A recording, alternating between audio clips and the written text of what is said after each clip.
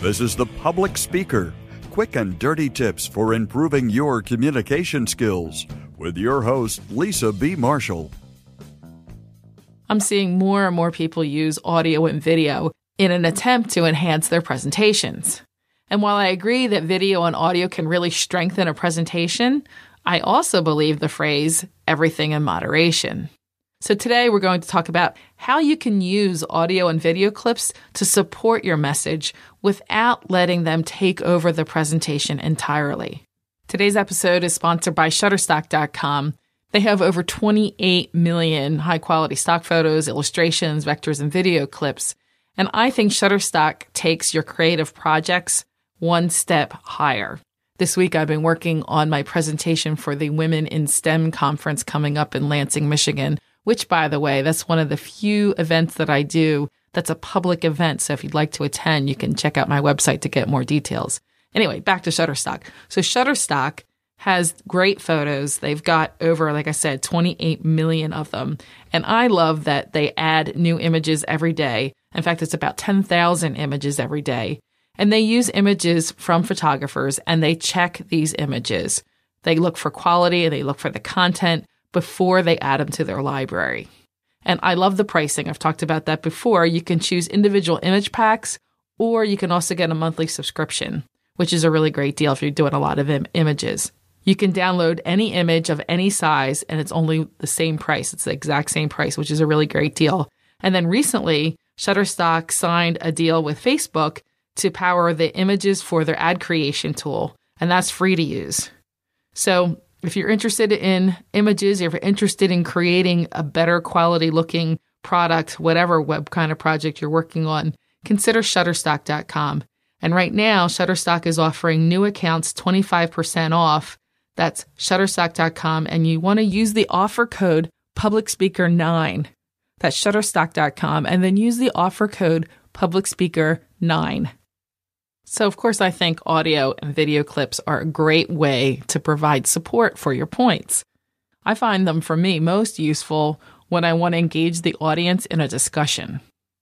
Also, though, a well-produced video can help you emotionally connect with your audience in a way that words just can't. You can also use audio and video for both the audience and the speaker, in the sense that the audience gets a break from the presenter and the speaker gets a chance to look at their notes and prepare for the next section. However, audio and video can also ruin a presentation. If it's overused or you use it without preparation, it can be a major distraction to the flow and the energy of your work. A friend of mine was invited to hear a presentation just last week. The point of the talk was to introduce products in a new cosmetics line. She arrived and she found a self-serve tea in paper cups, and then there was folding chairs to sit on. And a video was playing on an old TV with really poor sound quality and poor picture quality.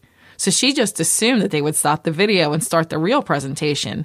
And she was waiting and waiting and waiting. And 25 minutes in, they were still showing these video clips. My friend finally got up and left, and she wasn't the only one. I think that illustrates the point perfectly. The video and the audio doesn't take the place of the presentation. Video and audio are really only valuable when you use them as support. Support for the ideas that you're presenting. You are the focus of the presentation. So how exactly do you use audio and video to make it work? Well, one, I like to use it to introduce a topic.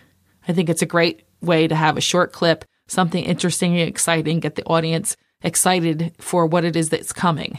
Or, as I said, to encourage discussion and engagement, to have people talk about what they just saw on the video and how they would respond to what they saw on the video. Or it's also good when you want to expose the audience to something that they're very unfamiliar with, or they can't even imagine it with words. Or you show real life examples of your topic, or give a demonstration that wouldn't be possible to deliver if you had to deliver it live in front of the audience. I like to use it a lot when a VIP can't attend in person, but they want to participate. I use that frequently. I'll do a short little clip of a senior executive and have them start off a presentation talking about the importance of whatever the topic is. You can feature the voice of an expert.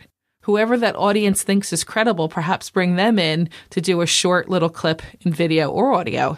Another way I like to use it is to conclude a topic that ends and wraps up a discussion. I think it's important we take a minute to talk about when to use audio and when to use video.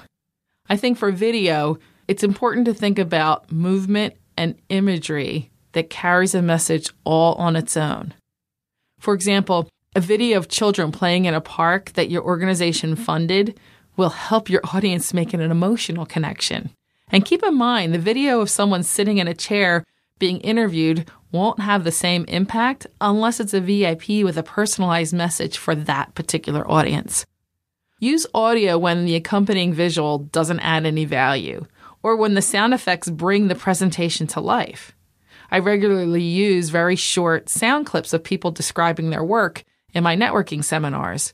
And I recently watched a presentation where animal sounds and jungle noises were used to create a surround sound type of experience.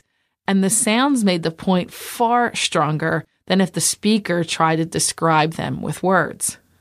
So here are 4 simple rules for creating a dynamic presentation that uses sound and video effectively. Number 1, video and sound should support the presentation. They should never be the entire presentation. Use them to introduce your message or to reiterate it. Make the clips as short as possible to support your point and don't over-rely on them. The second thing is transitions have to be smooth and incorporated into your presentation software.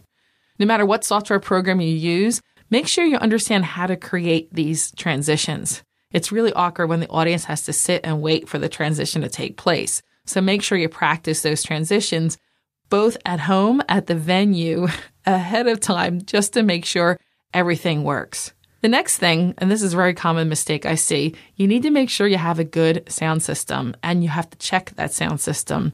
No matter what the size of the room, you're not going to get good quality sound from computer speakers or from a boombox that you found in the attic. You need to make sure you request proper equipment ahead of time so that you are sure that you have a quality amplification system.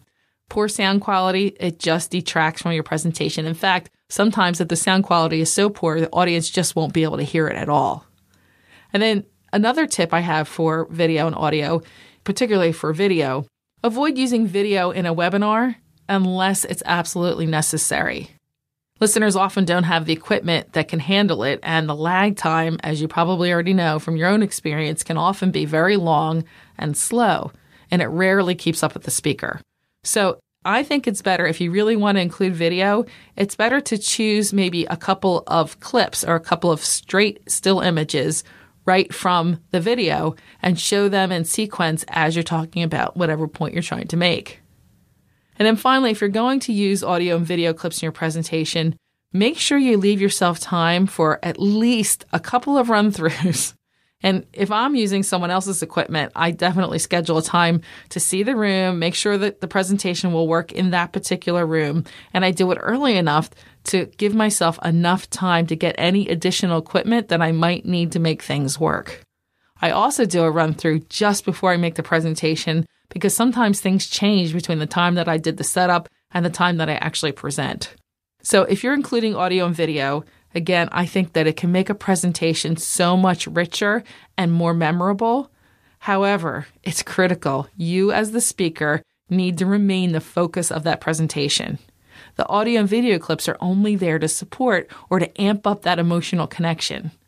So I hope that you'll follow these guidelines and you can then deliver a strong, engaging presentation with video and audio. This is Lisa B. Marshall, the public speaker, helping you lead, influence, and inspire through better communication. Your success is my business. Hey, I'm giving away my most popular top 10 tip cheat sheets. You can get them now if you just go over to my website, lisabmarshall.com. And don't forget our sponsor, Shutterstock.com. With over 28 million high-quality photos, illustrations, and video clips, specifically video clips, check them out. Shutterstock can take your project to the next level. And you'll get 25% off your new account by going to Shutterstock.com and then use the offer code PublicSpeaker9. That's PublicSpeaker9 to get 25% off your new account at Shutterstock.com. If you have questions about how to communicate better at work, leave a voicemail at 206-350-7970 or email publicspeaker@quickanddirtytips.com. Sign up for Lisa's newsletter or get information about speeches and workshops by visiting lisabmarshall.com.